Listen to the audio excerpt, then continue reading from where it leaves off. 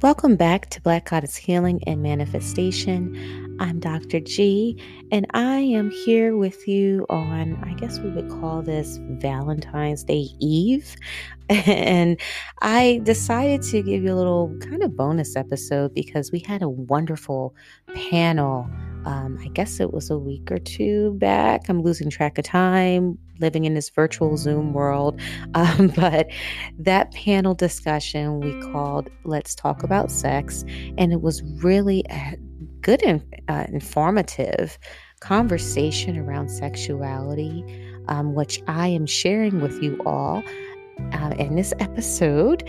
And I'm probably going to, I'm finalizing the recording now. I think I'm going to do two parts because those panels are 2 hours long. So I think I'm going to break it up for you all to have part one and part two. And I hope you enjoy. But before we get to that, I thought this was a good time to talk about the different forms of love that you may experience in this life. And I wanted to start with soulmates because that's a term that's thrown around a lot. And maybe you already know this information. Hopefully, I'm going to give you some tidbits that you might not have known. But soulmates, I personally believe they exist. I believe that we have not just one, but possibly multiple soulmates in a lifetime. And they come in various forms. And it does not always have to be a romantic soulmate. It could also be loved ones and friends. And, it's just that it's deep connections that you have with people. I feel like people that, it's just, even if they're not your blood, you just feel this connection to them like they are family. Or when you meet a life partner, and it feels right. It feels like it's meant to be. You have that same chemistry, vibration happening, that they could be a soulmate. And it doesn't mean it's always positive either. We come into these different experiences in life journeys, and I believe in having an agreement, an idea before we enter. And so when we do, we have experiences that are supposed to happen and some that aren't supposed to happen. And sometimes that may mean things that we're trying to push and force in life aren't meant to be, and it doesn't feel comfortable. But that's part of the plan, right? And our soulmates are part of that journey and those experiences with us. And so it's not always about positive and negative. It's just how it's supposed to go. And, when you think about the term soulmate, it could be a partner, as I said, a child. Some people say it could be animals that you're connected to. And so again, this is a very, I would say, dynamic term that we try to put into one box, and it doesn't exactly work that way. So I'm going to encourage you all that may not have a life partner, especially, everyone talks about Valentine's Day and it's a bit commercialized, right? But reflect on the people in your life that may be a soulmate, and they may not be physically there with you either. And that, could be challenging for some. I know that it's tough for a lot of people during this time, and especially when you have something like Valentine's Day come around and you see posts and people talking about their loved ones and their connections. But I think we have to look at love differently, that there are other opportunities around us to experience love. Now, here's the other opportunity: self-love. And I know that sounds cliche. I do. But it has to start there. You have to be available for love to receive it. And it starts with you. And you are going to, if you can't trust and love yourself, then how can you have that connection with someone else, right? So you have to first trust yourself and then do some things, to treat yourself. I will tell you, I took a nap today without television, without social media, just a nap. Okay, I wasn't even really that tired, but I said, I've just been pushing myself the last couple of weeks, just projects after projects and meetings. And I said enough, I need to quiet myself and relax. And then I did a facial. I had a spiritual bath. Yeah, do that for yourself. Of course, we want to give to others and love the people that are around us, but start with you. Okay, here's the other form of love, connections and relationships I wanted to share, and that is twin flames. And twin flames, it's a pretty complicated, I think, conversation to have that I'm just going to skim the surface. I always tell you all that some of these topics go a little bit deeper, could be a whole almost workshop for some of them versus this short podcast. But when you think about twin flames, think about a soul that's divided into two halves, and those two halves are each in a different person. Right? So, and that's, that could be odd to think about, I know, but they say that twin flames are kind of one of the same soul. And so when you do encounter a twin flame, that experience is quite interesting. It could be that the similarities just line up in a very eerie kind of way. It feels almost like I know this person, that not just knowing I think, have I met them before? No, it feels like I know you on a very deep level, like almost as if I know myself. Yeah, like I said, we don't have a lot of time to talk about all of the details of twin flames. Sometimes they say that twin flames aren't supposed to be together in certain lifetimes, but ultimately towards the end they're supposed to unite and finish the journey together, if you will. But sometimes, a twin flame, it's too much of the same. It's not meant to be. Sometimes there's some social implications of the twin flame. There could be age differences, people already being in committed relationships, just various things that doesn't allow twin flames to be together in certain lifetimes. Makes me think about that song, Erykah Badu's song. And I just love Erykah, by the way. But anyway, Erykah Badu's song, I Guess I See You Next Lifetime. That's what I think of when I think about a twin flame. And even in that song, she talks about her current partner as if, it sounds like that could be a soulmate. So it can get kind of complicated, right? When you think about that. But we have to realize that these things are, even though we may have these connections, sometimes they're just not meant to play certain roles in your journey at this time.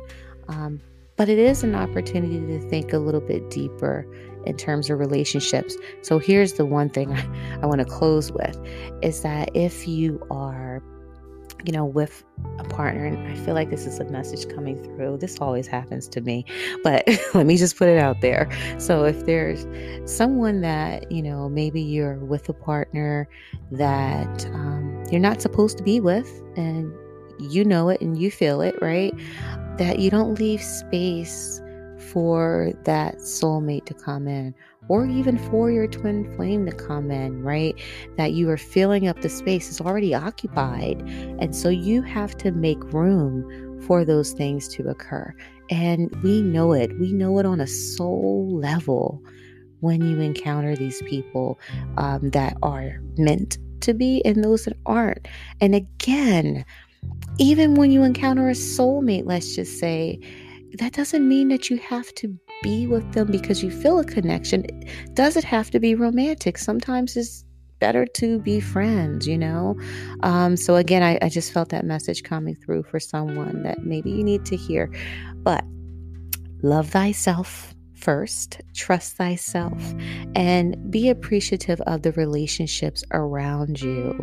And those who are with a life partner, enjoy the day, but listen to the conversation we have first that talks about safety. We go beyond that, okay? We do have doctors on the panel, and we do talk about some things you need to be concerned about when you're intimate with individuals, but we even go into pleasure. We talk about how to safely do that, using certain things to assist you with that, how to do that safely, making sure that you clean it with the right products. I think you catch my drift, right?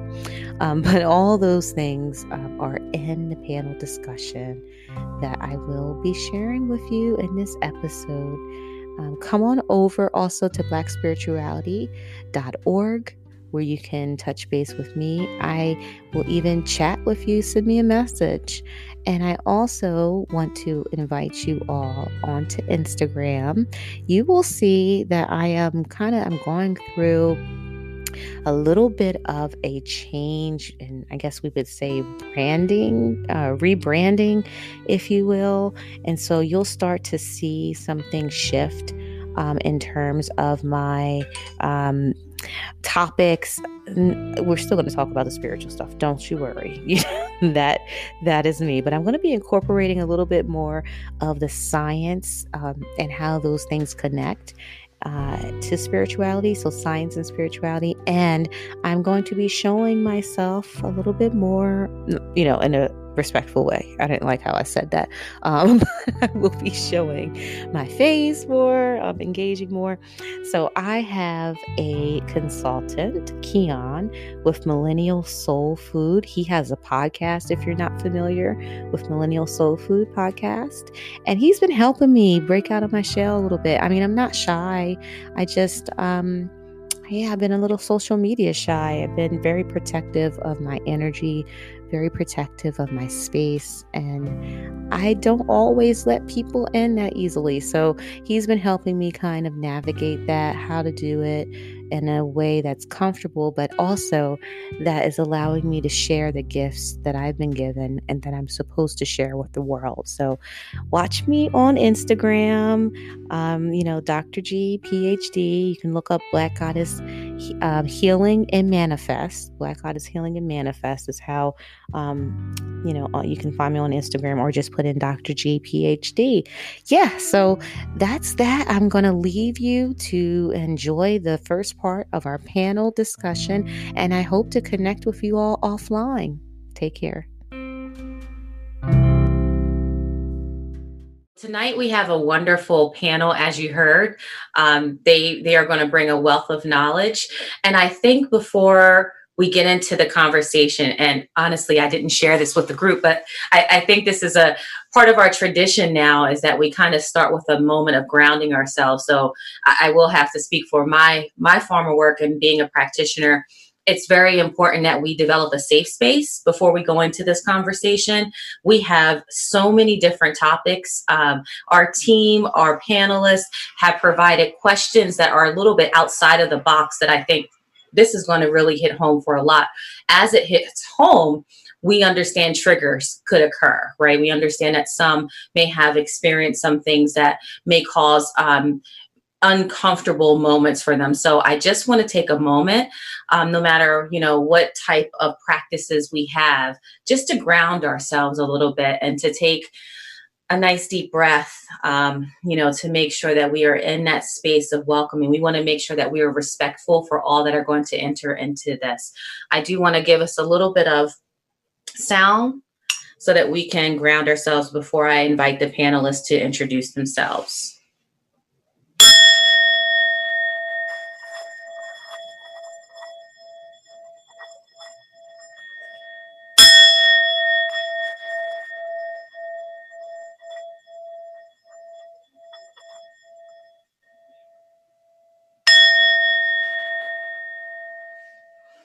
Thank you. I won't take up all of your time because we can do that all night. So I want to go ahead and ask first for Dr. Brown just to say hello, and if there was anything else that you wanted to share with our audience. Hello, everyone. I'm excited to be here. Looking forward to meeting some of you through your questions, and I hope I can offer you some information back. Thank you very much, Dr. G. Thank you. All right, Dr. Khan. Dr. G, thank you. It's an honor to be here with this panel and with this audience. And thank you for the kind introduction there, Dr. Freeman. Looking forward to this conversation. I think it's extremely important to discuss important matters like this. I'll just say that there's very little that I know that I haven't learned from my patients and my colleagues. So I'm looking forward to learning from the panelists and from the questions in the audience. So thank you very much. Okay, last but not least, Imani. Hi, good evening. Thank you for getting to this opportunity to get to be part of this panel. And I'm also looking forward to getting to connect with people through their questions and getting to be part of this space. So looking forward to hearing from you all. Thank you. And so we do encourage you to submit questions, and Shai will share a little bit more about that.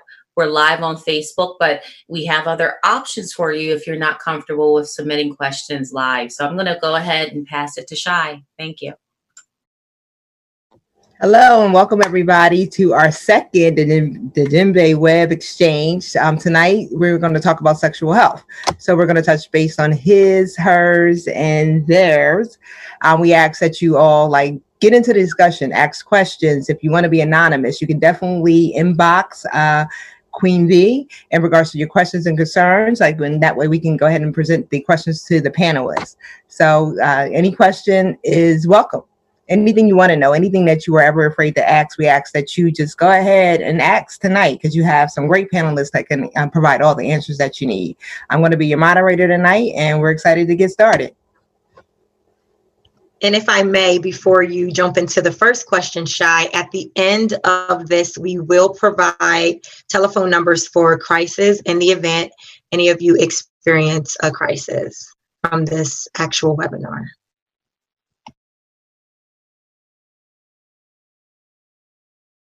Okay, so I guess we're ready to get started. Thumbs up, yes? All right, so the first question, Dr. Khan, we wanted you to touch base on the 3 C's and explain a little bit what that's about. Sure, Shai, thank you so much. So the 3 C's is something that I've learned from my patients and colleagues over the years in terms of what kind of sexual health questions we typically get. And I think one thing is really important to think about is folks do want to talk about sex. I think you appropriately mentioned that this is really about everything you wanted to know about sex, but maybe we're afraid to ask. It's the title of a famous 70s book as well. My 3 C's that I talk to my colleagues and patients about really have to do with, first C is really about consent and comfort. And it could just as easily stand for communication. And so consent is obvious to most folks. Make sure that there's communication between us and our partner or partners about what's about to occur. There's no such thing as over communication in sexual health, and that's really important in intimacy. I find that one of the areas that we don't talk as much about is the comfort part. The comfort part, we assume that sex is always defined the same with the people who are involved in that particular sexual encounter, but it's not. There are all kinds of ways to define it, and I think that's really important to talk about as well. And in terms of comfort, one of the things we don't talk about is this comfortable? Does this feel good? Does this feel right? And that's really important to talk about as well. And I'm looking forward to questions around that. The second C is around contraception. Contraception is certainly for cisgendered couples, cisgender heterosexual couples, can be an important piece to talk about. Again, glad to take questions about that. But that's an important piece of where folks' heads are at when they're talking about sex and sexual health. And third C is conditions. There are all sorts of sexually transmitted infections and conditions. Sometimes we start talking about them, but I think perhaps as sexual health educators, maybe we could start talking about the fun stuff too, about what makes sex pleasurable, not just what the conditions are. But that being said, STI prevention is critically important. Infections of all sorts are important. And in the time of COVID, I'd be remiss in not adding the fourth C, which is COVID-19, which is that prevention against COVID. And in the time of COVID, what does intimacy look like? How do we protect ourselves, getting vaccinated and so forth? How critical that is to maintaining good sexual health and intimacy. So those are kind of the 3 or 4 C's, if you will. And again, looking forward to having questions around those. Thank you so much, Jess, because I think a lot of times when you think about sex, we don't think about the comfort part. Like you are always told about contraception, I can't even get it out, contraception and things of that sort. But there's a lot of things that we don't ask questions about, so we don't get a lot of time to touch base on it. And when we go to the doctors, we are afraid to ask questions. The next question that we have for the entire panel, we wanted to talk about non and sexually transmitted infections, how to tell the difference. I can maybe jump into that, and perhaps other folks will add their experiences as well. I think that's a good question around how do you know something is sexually transmitted, or not. And I think it just depends, very broadly speaking. Sometimes it just depends where the actual infection is, for example, and sometimes you can't really tell. For example, if somebody has a fever, it could be due to any kind of infection, sexually transmitted or non-sexually transmitted, and that can actually be a diagnostic dilemma for physicians as well to figure that out. There can be all sorts of sources of infection, from a sore throat to a urinary tract infection to a pelvic infection to traditional sexually transmitted infections. Within sexually transmitted infections, we typically look for, in this case, for example, areas where there's sexual contact, where there's intimate contact. For example, oral to genital contact, genital to genital contact, anal to genital contact. So those sexually transmitted infections can be just skin infections, or they can manifest as skin findings, and then you look for what that might be underlying. For example, folks have heard about HIV causing AIDS, about syphilis, about gonorrhea, about chlamydia, about HSV, about the herpes simplex virus, for example, and about HPV. And these are all different conditions. They can manifest differently. Probably impossible to cover all of them in one talk. But the important thing is, if you find something that seems different about your body, even if it's an area where traditionally we don't either look or think to look, maybe our partners have noticed something, it's really important to have that conversation, either with that partner, of course, first of all, or with your own physician, and say, this is something I noticed with my partner, or this is something that's happening with myself. And I think your family physician or gynecologist, in the case of a female partner, perhaps, they'd be happy to address those concerns. Again, happy to take questions around that and learn from other panelists as well. Just a comment on that. I think it's important to remember to know your body. So regardless of your gender, it's important to know what you look like. So for a woman, get a mirror, take a look, see what it looks like. So you can tell the doctor if there's something different going on. Same thing with a male. You need to look at yourself, examine yourself, whether you're circumcised or not. You need to take some time to do some self-care and understand. Smells are also things that alert you to, like, maybe you need to talk to a doctor. If it's not what it normally smells like, even urine, you should be in touch with your doctor or begin to watch it to get a better sense of what to explain when you talk to your healthcare provider. So it's not only the STIs that we hear about, that we read about, it's personal hygiene and care for your own body that also makes a difference in terms of your sexual health. And do you all encounter individuals that have shame around these symptoms that they may be seeing, that may lead to a lack of proper care because of the shame that they may be carrying? And can you touch base on that a little bit? I think, Dr. G, you bring up a really good point about shame in general, specifically applied to this. We seem to have, certainly depending on cultures, be conditioned pretty much generally to not talk about sex very much, to not talk about our bodies very much. Dr. Brown's point about just knowing yourself is so critical. That's the start of overcoming shame, to recognize that it's actually we're owners of our bodies and ourselves, and we have agency over that at the very least, and recognizing that as a critical first step. So yes, of course, we do encounter that. We encounter perhaps shame, perhaps discomfort, perhaps not knowing the vocabulary, perhaps not knowing the medical terminology for something. And I have to say, don't worry about it. Say it. However, trust me, your physician, your family physician has seen and heard everything, and they will not be put off by however you decide to put it. But we want to hear from you about your conditions.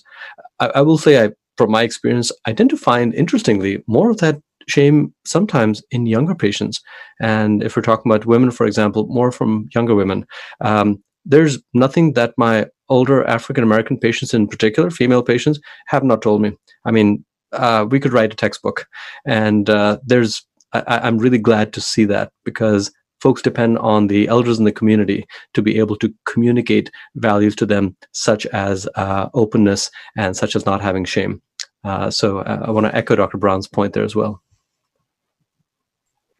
I just want to comment on what Dr. Khan said about members of the community and our families. A lot of our shame comes from what we've been taught, what we've learned from our families. The Black church plays a big role, and not only the Black church, other religious institutions have said things that cause people to feel shame. They've identified parts of religious works that support what they're saying. So things like experiencing pleasure and sex for some other reason than procreation. So some of these things do cause people shame, not only in their behavior, but also in terms of being able to explain that something's going on, you're hurting, you're uncomfortable, and having the courage to share that with the physician or healthcare provider. So yeah, shame, I think, plays a big role in a lot of what we do.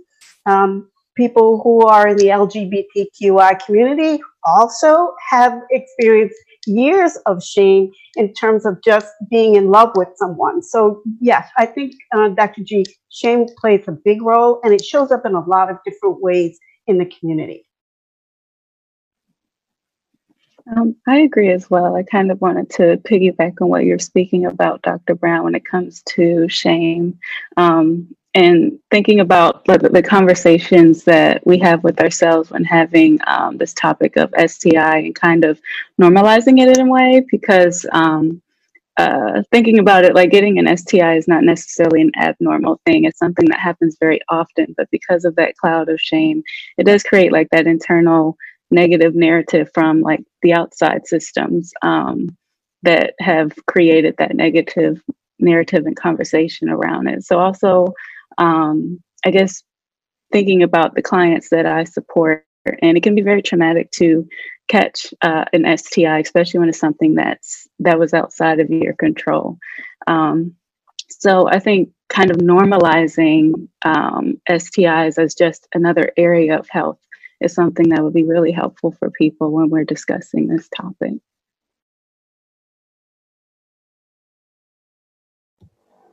Thank you. Yes. And I know for years, like anything sexual was presented as STDs, sexually transmitted diseases. And that word was so like horrible. Nobody wants a disease. It's like automatically you're thinking it's like, okay, it can't be cured. And it's like now it's sexually transmitted infections. So like, we also wanted to touch base on the different types of infections that could come about. We know about BV. A lot of people don't know about that. Yeast infections are something that's always advertised and things of that sort. But what other STI infections should we be looking out for? Sure. I think there's a couple of major ones. Certainly, lots and lots of them. It depends on the environment, depends on where we are. But in our area, still in the United States, the ones we worry about the most, honestly, HIV/AIDS still remains at the top of the list. And of course, HIV is something one can contract through non-sexual means as well. Contact with blood and body fluids of any sort can lead to HIV infection, not with saliva, interestingly, cannot be transmitted by kissing, but with sexual exchange of bodily fluids, typically. There's also a variety of advances we made in the world of HIV in terms of PrEP and PEP, pre-exposure prophylaxis and post-exposure prophylaxis, medicines you can take before having sex and after having sex as well. So we've come a long way in many of these. One may have heard of gonorrhea and chlamydia. Chlamydia remains one of the most common sexually transmitted infections in women, for example. And there's a simple test for these conditions. It can be a swab. It can be a urine test. In the case of HIV, it's a simple blood test. So I encourage folks who are concerned, or even those who aren't concerned. I sometimes honestly take the judgment out of STI screening. Once a year, when someone comes in for their annual examination, we get a standard panel of, I don't want to question who you've been with, who your partner or partners have been with. We're going to get an annual test. It'll be HIV, gonorrhea, chlamydia, syphilis, and we'll talk about that. There are a couple ones I just want to touch on, which I think are not as mentioned usually, perhaps because there's no blood test for them that are reliable. One is herpes simplex virus, HSV. And there's a couple of kinds of HSV, of herpes. Well, there's the kind that causes the mouth sores, cold sores, and that's one kind, and that's a less harmful kind. But there's a relative to that which can cause similar kind of sores in the genital area. And the challenge with this one is that it's really difficult to get rid of. And once you have outbreaks, then you can prevent them by being on medications, but your partners are susceptible to catching that as well. Lots and lots of folks are carriers for herpes simplex, for HSV, and there's a way to prevent the outbreaks. Again, as Dr. Brown said, examine yourself and know what your body looks like and be on the lookout for new things. The other one is HPV, human papillomavirus. Very different, but it turns out this HPV really gloms on, especially to young women's cervixes inside the vulva.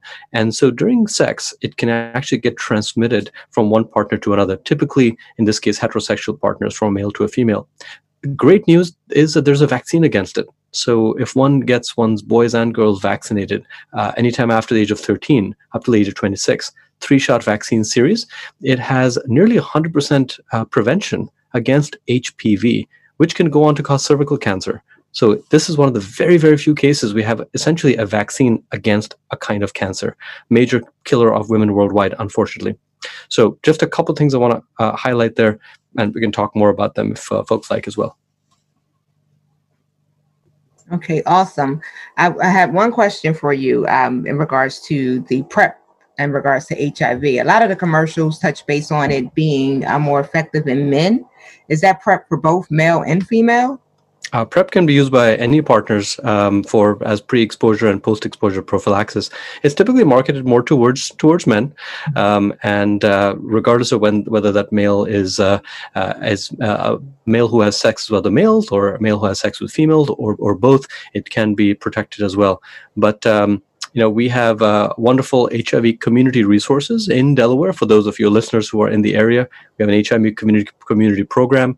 And after this show, if folks want a link to that, happy to put that up there as well. PrEP and PEP are very interesting. They do not mean one should not use barrier methods of contraception. I realize they use a double negative there. So what I'm saying is, use a condom, kids. Regardless of whether you're on PrEP or PEP. Okay. And then hop in, Shai, real quick. Yes. Just because I had a thought that came through in regards to the infections, and you get to a stage of life. Dr. Khan mentioned older women being more comfortable talking about it, but the younger ones not so much. And so I wonder, and Imani mentioned something that triggered this thought as well. Like, how do you help them work through that? We get to a point where, oh yeah, we can talk about it. Don't worry about it, but they do, right? So if they come back positive for something, how do we address that? How do you navigate around that for all of you, for the panelists?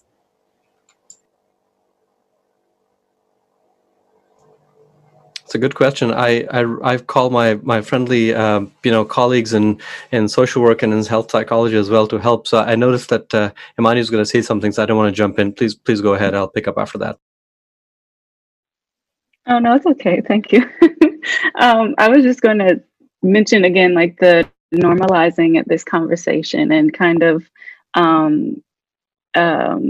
I guess, supporting them in adjusting to, through the grief and loss process. Because when you've contracted something that maybe you're not necessarily able to get rid of anymore, it can feel like a sense of loss, because this is something that you're kind of like losing the old identity of self in a way, or the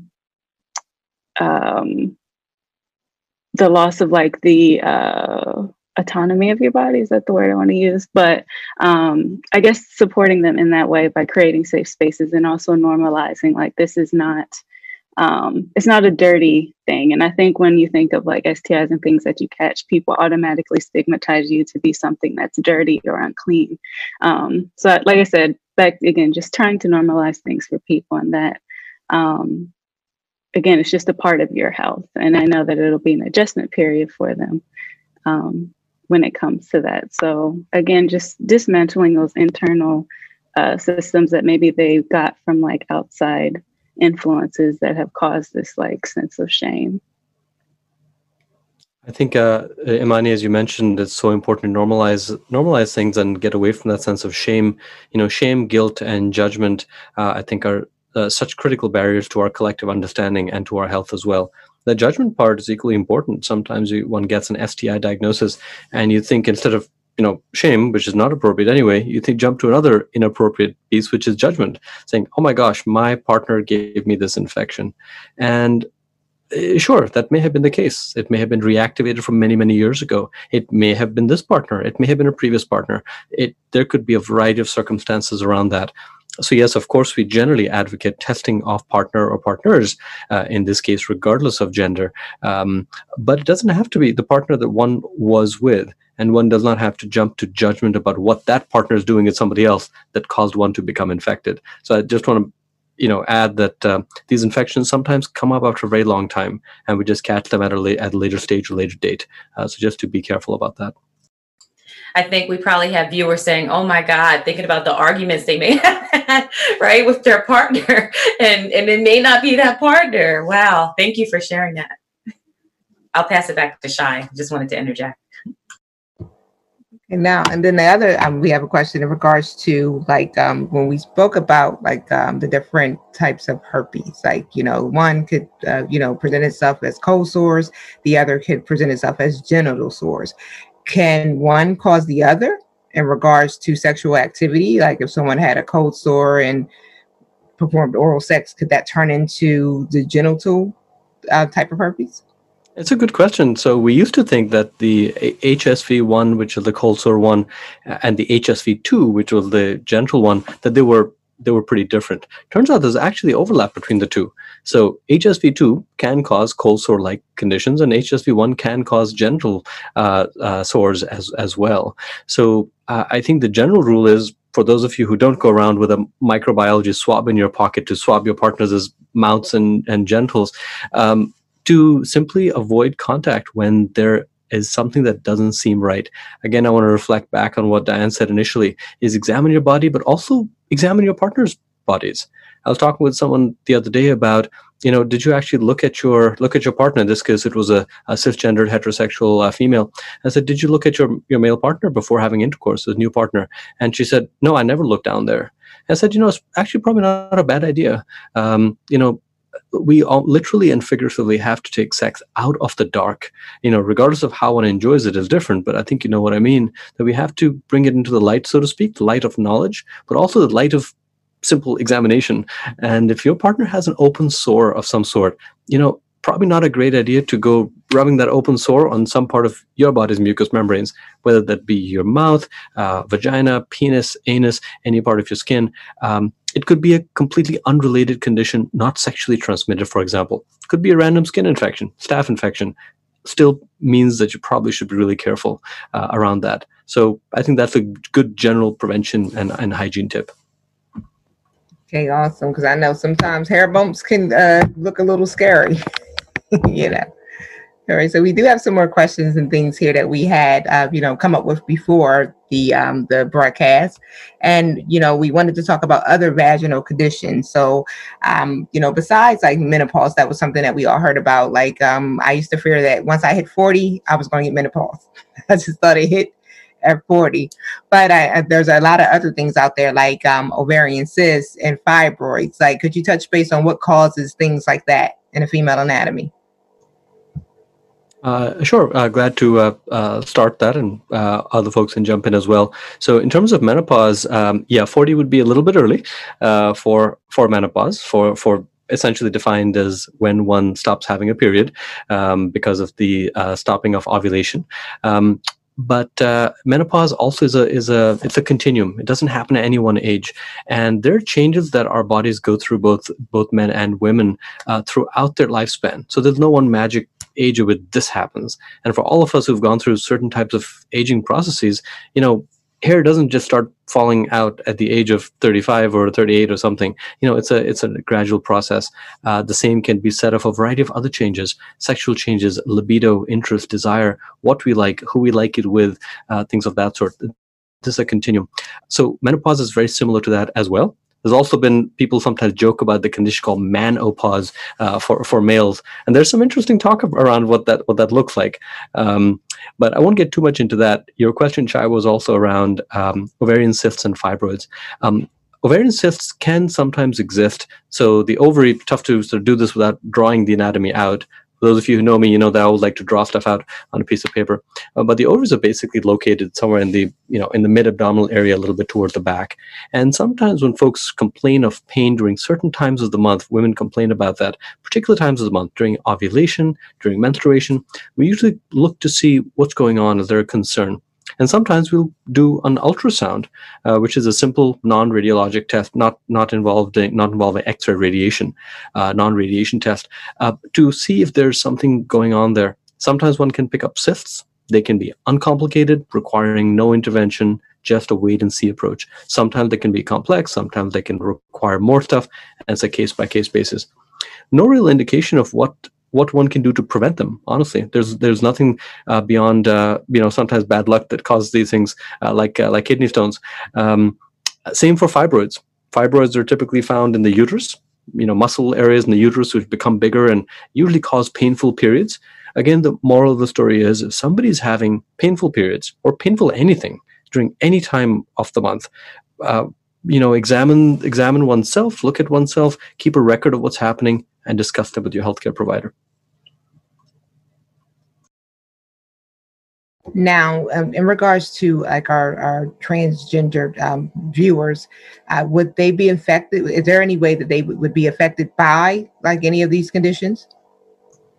It's a good question. So transgender viewers, absolutely. Anyone who has the various body parts can be affected by them. So it really depends, at that point, what the anatomy is from a very simple, biological level. So if one is, for example, female to male transgender, you happen to still have ovaries. At that point, absolutely, one is still at risk for ovarian concerns. If one is, male to female and has not had the necessary feminizing surgery, for example, one has testicles. At that point, you could be subject to testicular cancer, and a self-examination will still be really important. So it's really more about, in this case, it's really more about the bits and pieces that make us up, and to figure out what those bits and pieces are subject to. We have colleagues in the community who actually specialize in medicine for transgender individuals who are very skilled and sensitive around talking about issues in a manner that's respectful. And again, I would say start off with just saying what you look like, what your body looks like, what you feel, and then have a conversation with the provider and take it from there. Just one piece I'll add is it's really important to engage with our nurses, our social workers, and in the entire continuum. This isn't just a doctor-patient thing, it's a whole team thing. So I usually, again, rely on my colleagues in other specialties and disciplines to weigh in and give me their advice as well. I want to chime in really fast because I got a message and it's a question that is related to STIs, and it's probably myth related. I know we didn't get there yet, but this person asked during this time. They said that they were told that chlamydia and BV are not always sexually transmitted. Can someone please speak to the truth about that? I can start with talking about, so chlamydia is caused by a bacterium that's called Chlamydia trachomatis. And typically, sexual transmission is the way that chlamydia is transmitted. There'd be, is it possible for it to get from one body part to another without having intimacy or sexual encounters? It would be very challenging to do that through simple touch, for example, through normal non-intimate touch, through kissing, hugging, and so forth. Chlamydia is typically not transmitted through that. So chlamydia is pretty much usually a sexually transmitted, intimate, gentle transmission condition. In the case of bacterial vaginosis or BV, BV simply happens because of to put it simply, an overgrowth of the bad bacteria in the vaginal area, and the good bacteria sometimes aren't there quite as much. That can actually happen through a variety of ways, not necessarily sexually transmitted. And it can manifest itself, as somebody earlier pointed out. Sometimes one can have a certain odor, and some folks can think, wow, I smell funny down there, and that's that's different. Or some folks actually think, well, maybe that's the way things are all the time. And both male and female partners have misconceptions of what even normal smell, normal hygiene is supposed to be. There can be increased discharge with bacterial vaginosis with BV. In both of those cases, there are antibiotics that can help. In the case of chlamydia, typically we would do partner testing as well and make sure that the partner is not infected. And Dr. Khan, I want to chime in on that as well. Just from my medical background, prior to moving into the social sciences, there is also a condition called group strep B. Mm-hmm. Am I saying that correctly? Can you give us a little bit of education on that? I think that's something that's common in women, and maybe we don't know that it's common or not common. Sure. Absolutely. So yeah, Group B strep or GBS, we do worry about that sometimes. It's really came into importance more in pregnant women. Pregnant women are actually screened for Group B strep with a simple swab, and we do that because Group B strep infection, when it lingers, can actually lead to certain kinds of things like premature birth, for example, and other conditions. We typically don't screen asymptomatic women who don't have infection, don't have any risk factors, who are not pregnant. We typically don't screen them for GBS. So it really presents mostly in pregnancy. Mm-hmm. So can people be carriers of STIs and not know, just like with like chicken pox or even like, COVID, you don't know you have it and you're just spreading it. Is that something that's like typical? It can happen. Sure. Absolutely. Certain conditions are just that they are almost by definition, like with herpes, with genital herpes. Once one has an outbreak, one is essentially a carrier for life, unfortunately. And that means that one may not have the outbreak, but you will always have the virus in the body. And so one is essentially a carrier all the time. And that's a great example, Shai, of an STI that you can be a carrier for. You can also be a carrier for chlamydia and not actually know it, meaning you would have chlamydia infection, but you would not exhibit the symptoms for it. That's really what I think the term carrier would mean in this case. Mm-hmm. In several other conditions, you typically will have symptoms of it, but HIV is another one. HIV, one can have the HIV infection but not show symptoms. So I prefer to think of it like that rather than saying if somebody's a carrier or not a carrier. I would say, well, you have the infection, but you don't have symptoms, and what that means to a partner is, hey, get tested ahead of time and know your status. So we talked a lot about, and we can continue to though, but partners. But what advice, and I wonder if Imani and Dr. Brown have worked with clients in this way of giving advice for self-pleasure, and as that might relate to, can you get an infection? Can you get bacteria? What do you need to know about? Is that important, self-pleasure? I know the answer to that, but I'm just I'm passing the ball. What do we need to tell people about that? What with when we're talking to, for instance, our adolescents, and we talked about the shame, but when it comes to that piece of it, let's say even removing that and they're exploring, what do they have to know about perhaps, being unclean and causing different things in their body that then could lead to a whole nother, other issues. But I just wanted to pose that as we're talking about partners to kind of go a little bit more into self-pleasure.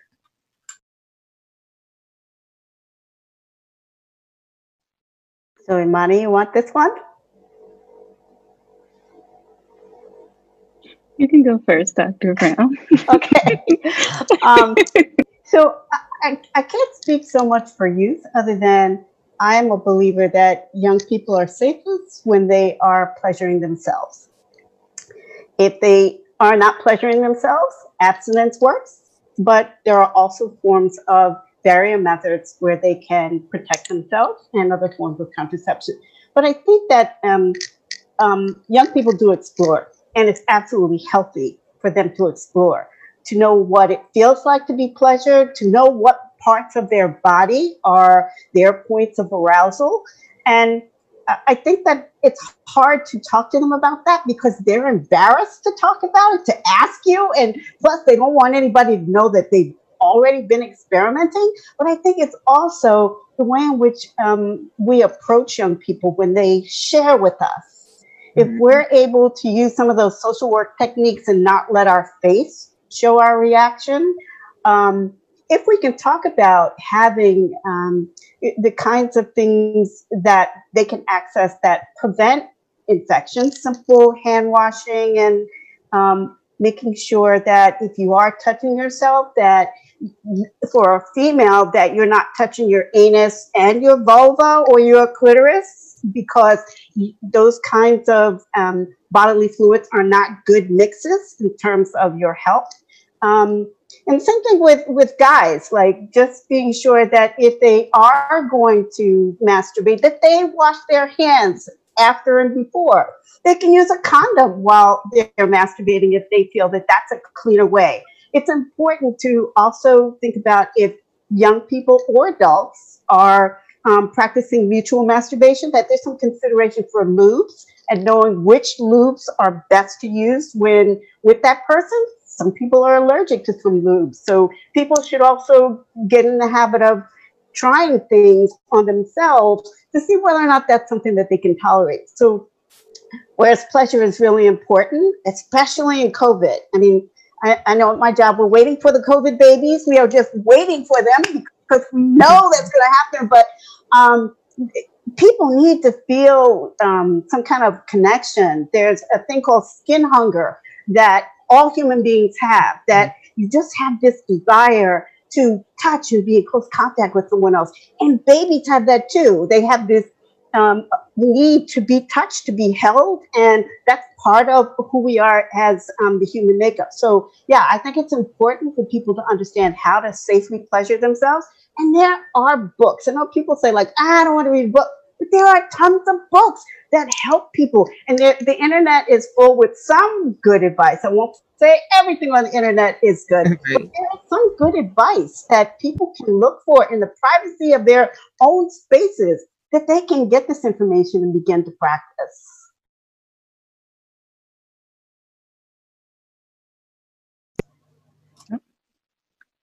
Sorry, you can go ahead. Sure. Imani, were you going to go ahead? Okay. So I guess I think Dr. Brown gave a really wonderful explanation about this. So the only thing I would just really reinforces what you mentioned about safer sexual practices. I think masturbation and mutual masturbation are wonderful ways to be able to connect with oneself and with your partner. The time of COVID has certainly forced us to re-examine, no pun intended, these practices. But I think we've come up with creative ways around intimacy as well. Masturbation is normal. Virtually every human being has masturbated, will masturbate, and is masturbating. So there's that's completely normal to do. The really main health concern I point out is that when experiencing anal play and then genital play, penis or vulva or vagina, that don't mix things between the body parts, and that's simply because anorectal bacteria don't mix well with vaginal bacteria or with the bacteria that lead to inside of the penis as well. That tract can also get infected. So one just has to be careful. That's the same concept as wiping from front to back rather than back to front, not to have the anorectal bacteria come up. There are ways. We don't certainly want to stigmatize any particular sexual practice and not consider any practice to be unhygienic. Any practice can be safe and any can be potentially unsafe. So for those who like anal pleasure, anal sex, there are ways to do that safely, and we can certainly talk about that as well. But in terms of mutual masturbation certainly a safer way to do that these days, especially. If I may jump in, now since we are on the discussion of masturbation, vibrators, hands, different ways. There are different ways to masturbate. And either of you can jump in and answer this question. This is for my heterosexual community. In my LGBTQI plus community, there are toys, dildos, vibrators, anal beads. And I have clients that use different practices to keep them clean, right? To avoid bacteria. Boiling them. Some use bleach. Some folks soap and water. Some folks microbial cleanses. What is the best way and the most basic way to keep these toys clean if they are using them? Sure, I can just start from an infection prevention perspective. Just as one sterilizes or keeps any surface clean, the same principle applies. One thing we sometimes don't think about it is what impact will those cleansers have on the user's health. So just as with any cleanser, whatever one uses, the stronger ones, in particular bleach, for example, just be careful that the entire cleaner is off that product and it's been rinsed before use just with plain water, because otherwise some of the residue from the cleaner itself could irritate very sensitive body parts of the user. So that's just something to mention. Kiana, you mentioned a critical point that the toys that one might use for one body part, generally keep it away from the other body part. For example, sometimes, of course, that's not entirely possible. You can have dildos that are used, for example, between two female partners. You might use them back and forth between the vulva, for example, and these are folks who, let's just say they've been tested ahead of time, they are safe, and that should be completely fine. Again, one should not use them alternatively between anal play and vulva play. Aside from that, the types of cleaners one typically recommends, alcohol-based cleaners do fairly well. And in the time of COVID, we've gotten pretty familiar with having alcohol that's above a certain percentage to clean. So any kind of cleaning alcohol solution, the same type that you can use for your hands, they will do fairly well for any products or toys. For toys, especially with beads, got to be careful that they have a lot of little crevices, especially the beads are strung together. They have other things within them. Sometimes you might require certain disassembly of certain things to make sure they're cleaned thoroughly. But that's just kind of common sense based on kind of household cleaning practices as well. One applies the same, it works. Boiling alone, I'm typically not a huge fan of. That can actually affect the product itself too. Certain things which are mechanical, they're not going to be amenable to immersing in water, for example. So I prefer a bleach-based solution or an alcohol-based solution for cleaning. Thank you. So I just wanted to jump in there with a comment about toys and lubes. So not all lubes go with every single toy. So you really have to understand what the product you're using is made of, so that you use the appropriate lube. So there's water-based lubricants, and there's also lubricants that are, and I'm blanking on the name of the silicone-based. Silicone-based, and so you really need to be familiar with your toy. And most of the time, the toys will give you that kind of instruction or information on the packaging, but you need to be familiar with what the product is in the store that you're purchasing to go along with this. And again, as Dr. Khan said, it's really important to understand how to maintain your toy and realize that sometimes you have to get rid of them and get other ones when you see like cracks or things that are not how they're supposed to look. So you need to look at your toys. Don't just like use them, clean them, and put them away. Really examine them and understand how the product is actually working. I think there's a lot of opportunities for people to take advantage of toys, especially as other ways of pleasuring themselves and pleasuring their partners. And I think that some people haven't experimented because again, that shame aspect, that embarrassment comes up. And there are so many places around nowadays that you can get this information without going, and you could be anonymous, so to speak, to engage in that. But the most important thing is once you use a toy, you need to maintain it in a way that's safe for you, for your partner, and for your own health. The point, Dr. Brown, you made about lube, I think, is so critical. You mentioned that a couple of times, and I think it's really important.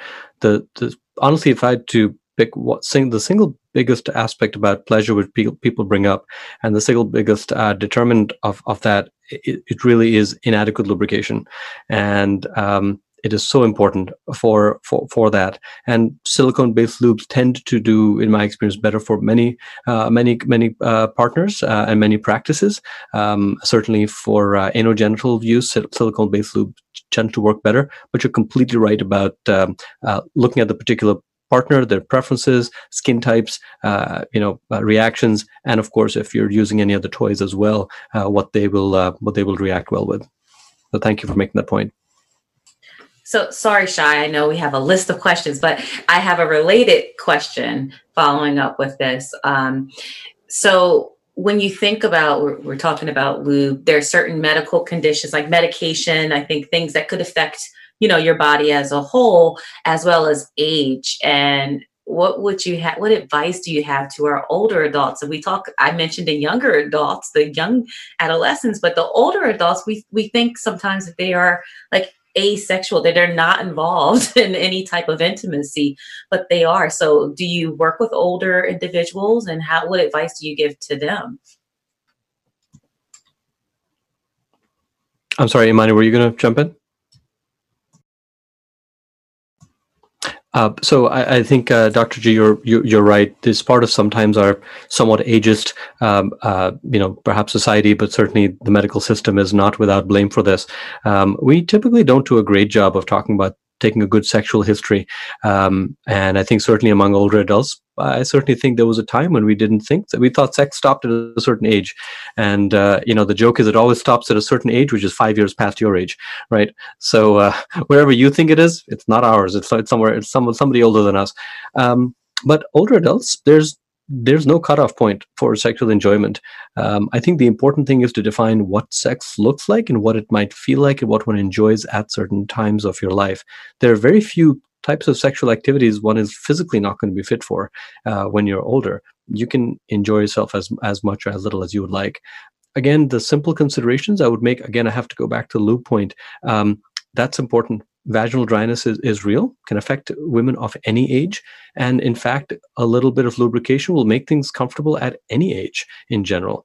And so that's just helpful. And that's just talking about cisgendered straight couples. Certainly if for straight couples or gay couples, LGBTQI couples who might engage in anorectal intercourse, lube is not an option. It is in fact a necessity. The anorectal area does not have its natural lubrication. And so it absolutely needs it to prevent tearing and to in fact enhance pleasure for both men and women. So that's probably the simplest consideration I would give regardless of age.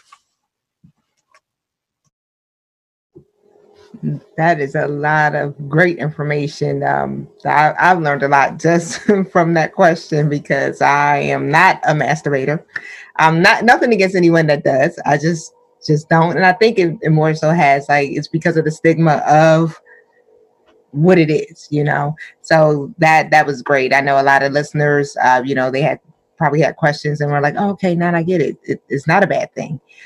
Before we go on to the next question, I just wanted to, just make sure every panelist had a chance to touch base on the pleasure in sex of masturbation, also the cleaning of your toys. From what was discussed, I find that's very important because I guess you could still get BV or anything from your toys.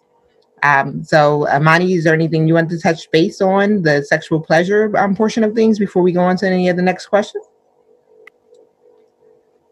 I was thinking about kind of when Dr. Brown was mentioning the skin hunger and just how pleasure is kind of, the face of pleasure is a little different now because of COVID-19. So it's supposed to be quarantining anyway, and you're supposed to be hanging out in your pod or group of people. So it can make pleasure and intimacy and your sensuality look very different. And I think that something that really impacted a lot of people was the skin hunger piece when it came to intimacy. But it also, when we were completely shut down, it kind of gave people the opportunity to kind of explore their sensuality a bit more as well. So I guess thinking about when, I don't know if anyone else had anything additional to add, but supports for people who maybe are struggling with that skin hunger aspect, and other ways to kind of, I guess, create that space for yourself when you're not able to kind of connect with other people physically because of the distance. I know that of course, sex toys and things like that definitely have increased a lot in purchases with the recent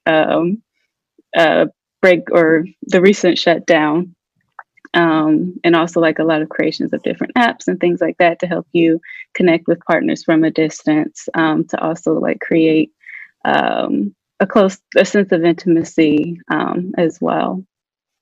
So I didn't know if anyone else had any other ideas on how to, I guess, help support people with that skin hunger aspect. I think you make a really good point, Imani, around that. And I guess if the broader question might be around how does one maintain intimacy and that connection when you physically cannot meet, for example? And if one thinks about it, one doesn't actually need physical contact with yourself or with anybody else to have an orgasm. And we know this from the experiences of, especially around young boys, around nocturnal emissions or wet dreams. One can have orgasm, one can come without actually having physical contact.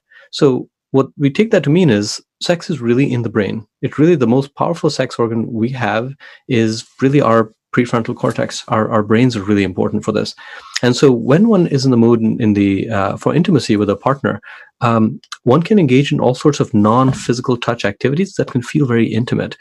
We could even redefine oral sex to be more the oral discussion, the talk. One can talk in intimate terms with a partner. It doesn't have to be talking dirty. It can actually be talking intimately. And having a sexy playtime with your partner over the phone, for example, can be very exciting, whether or not one is engaging in mutual masturbation at the time. Having a video chat, one certainly talks about that. Used to have kind of a skeevy look to that before COVID. You're having a video chat with somebody, but there's nothing shameful about this at all. And certainly with partners who are unable to meet, a video chat is an interesting alternative, allows one to explore a creative side, perhaps. So, it doesn't quite solve the skin hunger piece, Imani, that you mentioned, but I would argue the skin hunger piece is really about the hunger of the senses. It's about hearing, about feeling, about sensuality, and sensuality senses are about more than just touch is one of the senses, but we have others, sight and smell and hearing as well. So we can certainly use those as also.